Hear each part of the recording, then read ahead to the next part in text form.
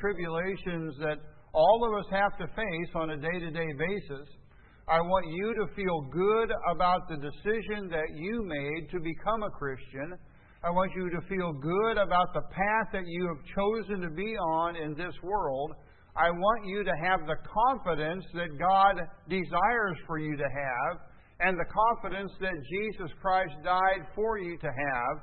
I want you to feel good about who you are as a Christian.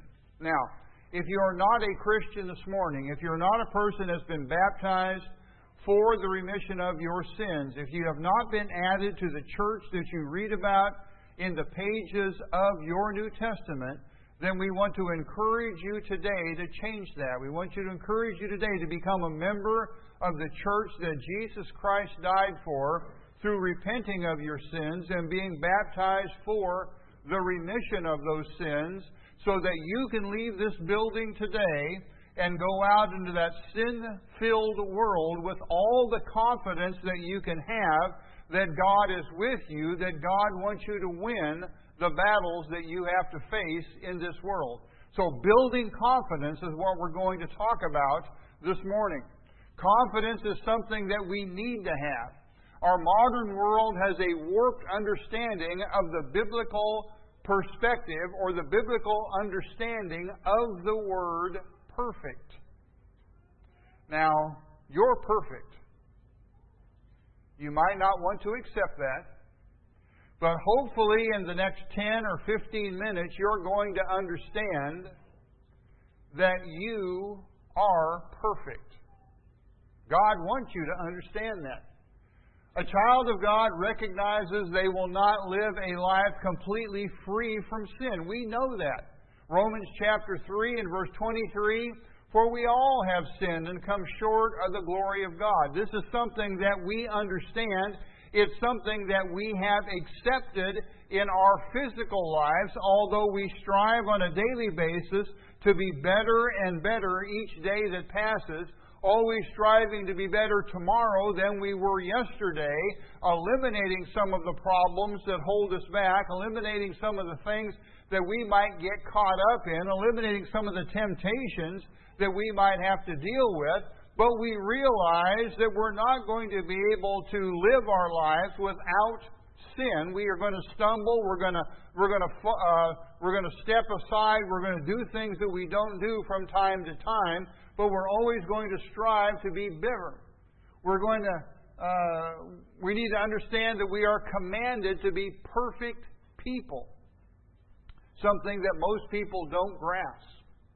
Matthew chapter 5 and verse 48, Jesus is beginning to get to about halfway through his section of Scriptures that we commonly refer to as the Sermon on the Mount, and they're talking to that multitude of people on the side of the mountain. He told those people, be ye therefore perfect, even as your Father which in heaven is perfect.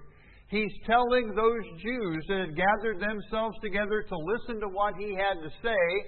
He says, I want you to be perfect. Strive to be perfect, even as your heavenly Father is perfect. This is a command that Jesus sent forth. It's a directive that he gives all people that are willing to follow him. Therefore, we can be perfect. Jesus would never command us to be perfect if we couldn't be perfect. Paul said in 2 Corinthians chapter 13 and verse 11, finally, brethren, farewell. He's drawing the letter of 2 Corinthians to a close. He's not going to write any more to these people through inspiration. And as he draws this letter to a close, he says, finally, brethren, farewell, be perfect. Now, we know what kind of problems they had in the Church of Christ at Corinth. It's pretty easy to read in your New Testaments that they dealt with a lot of things in that city. But Paul expects the people that are striving to live the kind of life that God wants them to live to be perfect. He goes on to say, be perfect, be of good comfort, be of one mind, live in peace, and the God of love and peace shall be with you. But he is telling the people in Corinth, this is all I'm going to write to you. Farewell and be perfect. So we know we can. He also wrote to the Church of Christ in Colossae, in Colossians chapter 1 and verse 28, whom we preach, warning every man and teaching every man in all wisdom, that ye may present every man perfect in Christ Jesus. Now there is how we get to be perfect. That's what we are striving to do, is be perfect before God through Jesus Christ, what He has done for us. And that is the key for us in understanding this. But God wants us to understand that we are commanded to be perfect. And through what Jesus has done for us, we can be classified as perfect in His mind. When He was writing to Timothy in 2 Timothy chapter 3 and verse 17, that the man of God may be perfect, thoroughly furnished unto all good works, He's saying that the Word of God, the Scriptures, are what it's going to take, fill our minds with the idea of what God wants us to do. And when we follow those things, when we practice what the New Testament says, we can be perfect in the eyes of God. We are commanded to be perfect. Hebrews chapter 13 and verse 21, make you perfect in every good work, to do His will, working in you that which is well-pleasing in His sight, through Jesus Christ, to whom be glory forever and ever. Amen. He begins this final verse by saying, make you perfect in every good work, and ends it by saying, amen, or so be it. We have this ability. It's been given to us. James said in James chapter 1 and verse 4, but let patience have her perfect work, that ye may be perfect and entire, wanting nothing. There are just too many scriptures in the New Testament to tell us to be perfect for us to ignore the fact that God expects us, wants us to be perfect people. Now, you're not sinless, but brethren, don't let anybody tell you you're not perfect. The Scriptures say you are, and nobody should be able to convince you that you're not. Too many Scriptures that reference perfect in your Bibles. Jesus Christ died to make you perfect. Following the Bible keeps you perfect. And Christians are classified as perfect in God's eyes because of what Jesus Christ has done for it. Just knowing that, just knowing what God sees in you, should give you all the confidence that you need to go out here and face this sin-filled, problem-filled world with a boost of confidence in your life if you are striving to live the way Christ wants you to live according to the New Testament. That should cause you to be able to handle anything that this world brings, any problems that might have to be dealt with on the morrow or on the next day. The confidence that you have in the way God looks at you should be something that will boost you to deal with those problems in a very profitable way. You're not sinless, but you don't need to be sinless to have that kind of confidence. You're going to slip, you're going to fall, you're going to falter, but as long as you repent, as long as you get your life right, God's going to say, there is my perfect child, because of what Jesus Christ has done for you. There is my perfect child. Oh, how that should boost our confidence in a sin-filled world. Our strength, our power, our confidence comes to us through Jesus Christ. Believe in Him, and brethren, believe in yourselves. Believe in yourselves.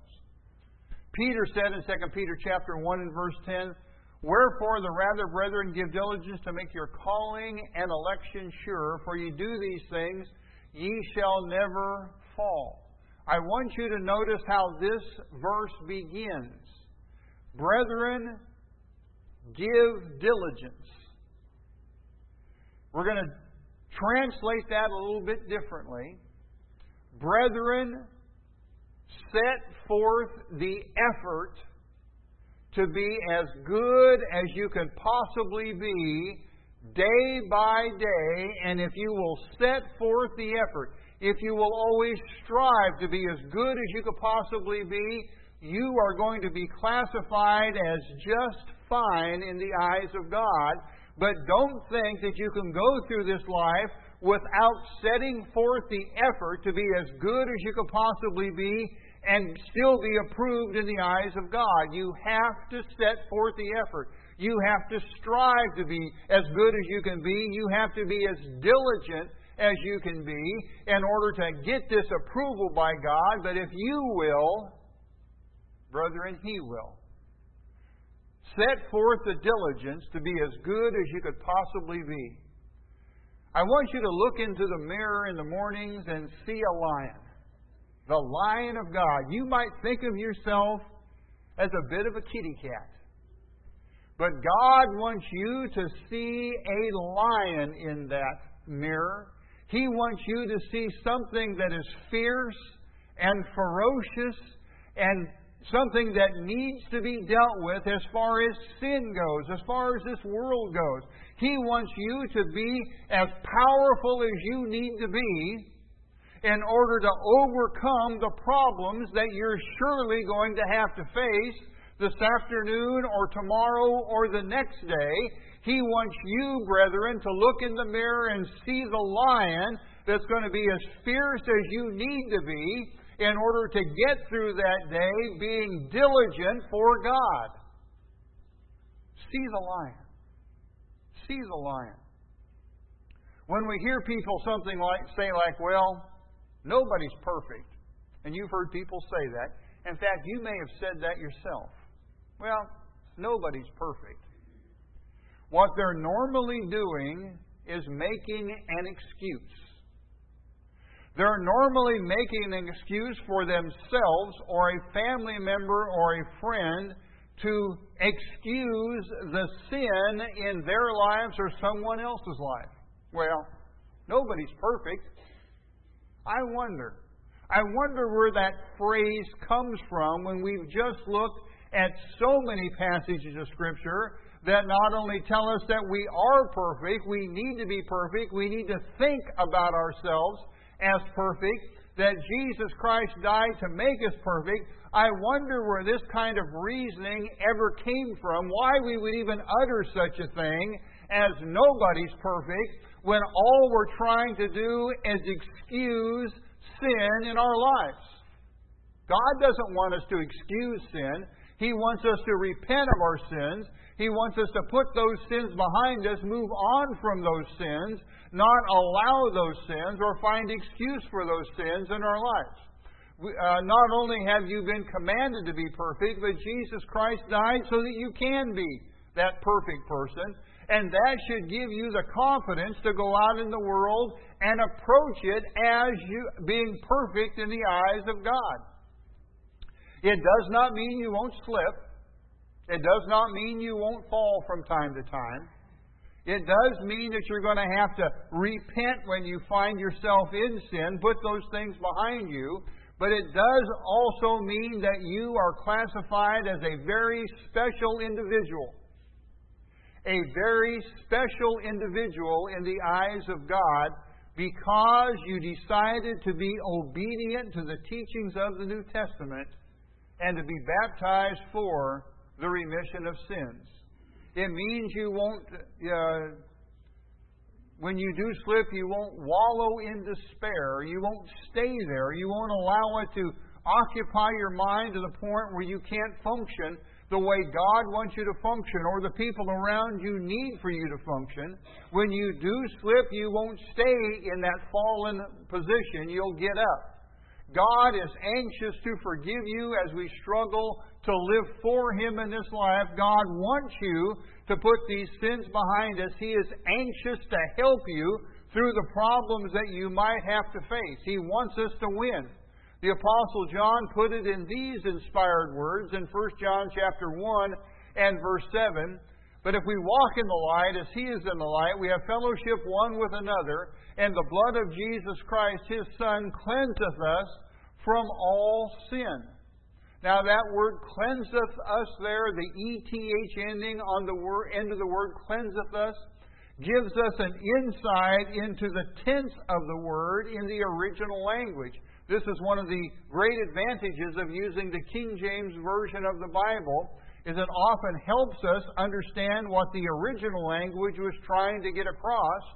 Here it means that we not only get cleansed from the blood of Christ, but it keeps on cleansing us. It's always a progressive thing. As long as we will walk in the light, the blood of Jesus Christ will keep on cleansing us all the time that we're walking in that light. 2 verses later in 1 John chapter 1 and verse 9, he says, "But if we confess our sins, He is faithful and just to forgive us of our sins and to cleanse us from all unrighteousness." Friends, my point is this: if you have made a decision to walk in the light of God, to walk in a path that Jesus Christ has put before us on this earth, you are in a position of having your sins cleansed by what Jesus Christ did, and it keeps on cleansing you as long as you're walking in that light. That makes you perfect. That makes you perfect because of what Jesus has done. It makes you perfect because of the attitude that God has about you, because you have determined to be diligent in your observance of the New Testament commandments. Puts you in a special place. You need to have confidence, or be filled with confidence that you've made that decision. This is what we need to think of, brethren. When we look up at the sky, we need to write with our finger in the clouds, "I can." What's this day going to bring? It doesn't matter. I'm a saved person because of my obedience. Jesus Christ keeps on cleansing me of my sins. I'm going to be as diligent as I possibly can be in serving God. And whatever problems come my way, I can win. I will win. I will not allow the things of this world to conquer me. I simply won't let it happen. Jesus did not expect us to live sinless lives. He knew what it takes to get through this world. He also did not expect us to get through this life on our own, and that's the blessing that we have as Christians. We know we can't get through this life on our own. God didn't expect us to get through this life on our own, but we are in partnership with God for our salvation. Brethren, that should give you confidence. God is in partnership with you for your salvation. God wants you to get to heaven. God has set everything up for you to get there, and He is your partner to get you from this low land of sin and sorrow to that blessing that He has prepared for us in the heaven. He is your partner to help you get there. Peter said in 2 Peter chapter 1, verses 3 and 4, "According as His divine power hath given to us all things that pertain unto life and godliness through a knowledge of Him that hath called us to glory and virtue, whereby are given unto us exceeding great and precious promises, that by these you might be partakers of the divine nature, having escaped the corruption that is in the world through lust." God has given us everything that we need to get from here to there. And He wants us to get there. He is our partner in getting our souls to heaven. The I can attitude of getting through the problems of today, the problems of tomorrow, whatever they might be, I can because of what God has done for me. God's not out to get us. You know, some people have that attitude. And some people that don't express that attitude have it in the back of their mind. God's just out to get us. God doesn't want us to have what we expect God would want us to have. That's not the way we need to approach this. God is there to help us. He's in partnership with you to get your soul to heaven. God is our partner. He is for us. He wants us to win the battles. Friends, we've all got battles to fight, don't we? We've all got our own battles to fight, whatever they might be. But we've got battles to fight, and God is there to help us win the battles, fight the battles, overcome the battles, and end up with our soul in that safe place that He has prepared for us. Interestingly, in Acts chapter 26 and verse 22, the Apostle Paul, who had already been incarcerated for 2 years in the city of Caesarea, had a chance to stand before King Agrippa And the Scriptures tell us that King Agrippa was a man that was an expert in the knowledge of the Jewish ways of life. As Paul had a chance to stand before King Agrippa and relate to this king all of the things that happened to him through his conversion from Judaism to Christianity and all of the problems that he had suffered, and they were many, Paul said this to King Agrippa: "Having therefore obtained help of God, I continue unto this day."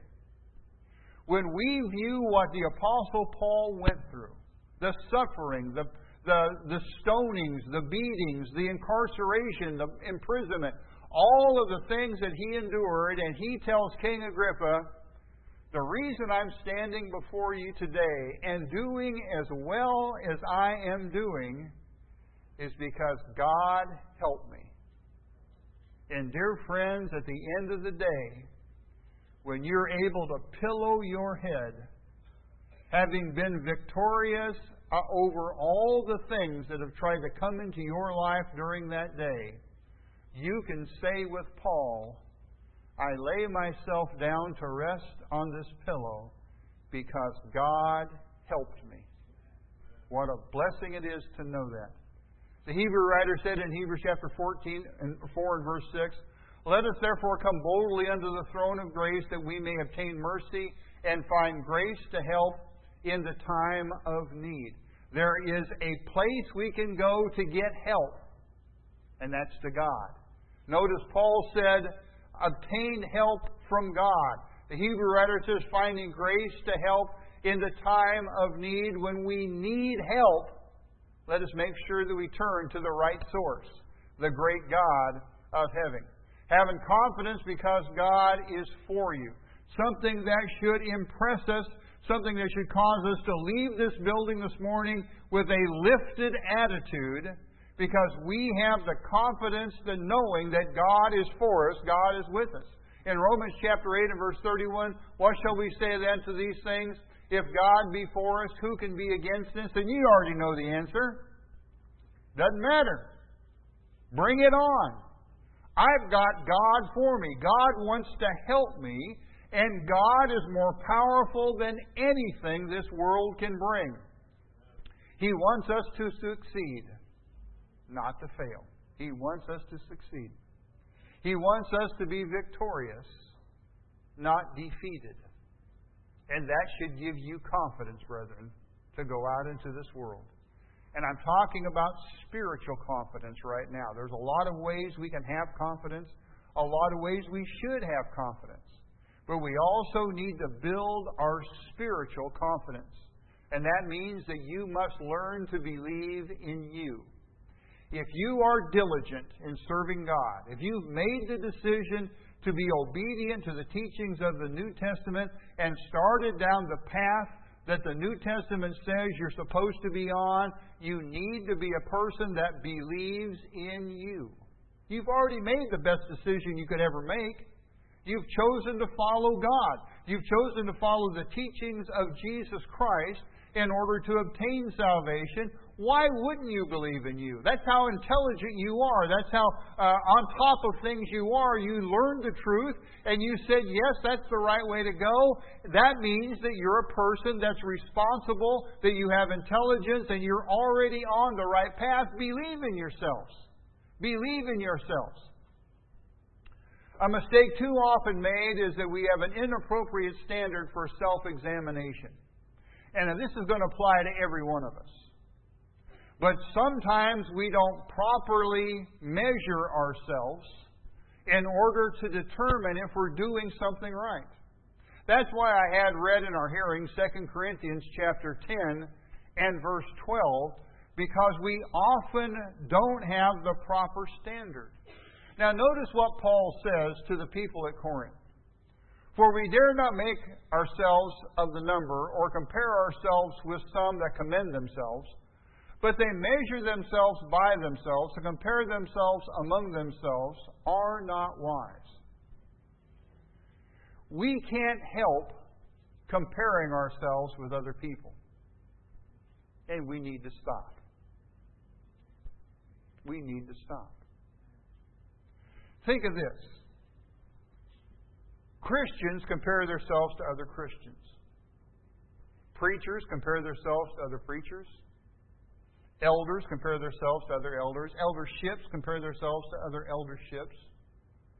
Women compare themselves to other women on a dozen different levels. You know it. It's the worst possible thing you could do, is try to compare yourself to someone else to see if you're doing okay. The standard that we have, brethren, is the standard of Jesus Christ as set forth in the pages of the New Testament.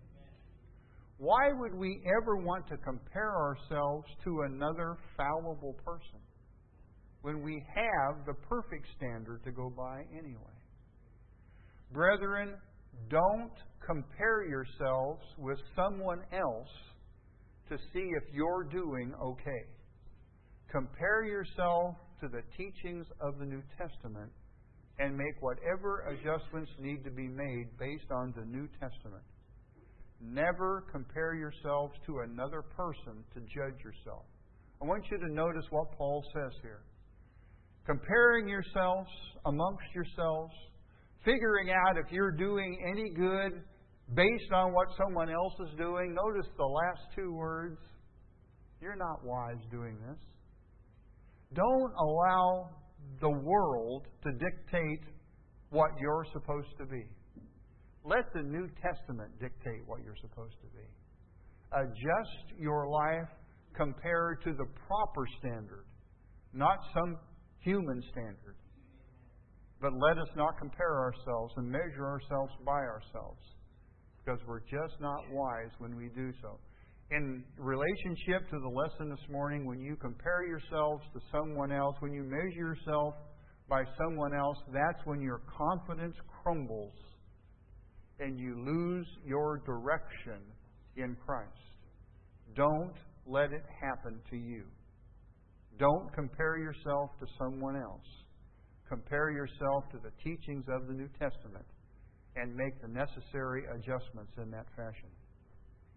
The Apostle Paul said in Romans chapter 8, verses 38 and 39, "For I am persuaded that neither death, nor life, nor angels, nor principalities, nor powers, nor things present, nor things to come, nor height, nor depth, nor any other creature shall be able to separate us from the love of God, which is in Christ Jesus our Lord." So what is going to be able to separate us? Not a thing. What else could you put in that list? Oh, well, you might be able to slip in there comparing myself to someone else, measuring myself by someone else. But if we eliminate that problem, nothing is going to be able to separate us from the love of God. We're going to have confidence moving forward in this life. Paul also said in 1 Corinthians chapter 10 and verse 13 that there has no temptation taken you, but such is common among men. But God is faithful, who will not suffer you to be tempted above that you're able, but will with the temptation also make a way to escape, that ye may be able to bear it. God is going to give you a way to get out from under the problems that you're going to have to face. Just have faith in Him and confidence in yourself, and you will be victorious. 2 Timothy chapter 4 and verse 8, "Henceforth there is laid up for me a crown of righteousness, which the Lord the righteous judge shall give me in that day, and not to me only, but unto all them also that love His appearing." The Apostle Paul said, I see a crown out there because of the life that I've lived. And he tells us, hey, you've got a crown out there too. Have confidence that your direction, according to the Scriptures, has laid up for you a crown of righteousness. Your reward, simply for holding on to what you know God wants you to do. Jude said it this way, "For unto Him that is able to keep you from falling, and to present you faultless before His presence of His glory with exceeding joy." You're not going to have any problems if you maintain your relationship. Confidence is something you create within yourself by believing in who you are. Because of what you have done, if you're a member of the body of Christ, because of what you have done, you have shown intelligence. Have confidence in yourself. Believe in you, and you will be able to move forward. Confidence is like a muscle. The more you use it, the stronger it gets. All of us understand that principle. We do things to build up our muscles, our physical strength. But if you lack confidence, exercise confidence, and your confidence will get stronger. You will be a more confident person if you exercise your confidence. Find that lion. Find that lion in your life. And allow that lion to shine forth daily in your life, so that you can be the kind of person that God wants you to be.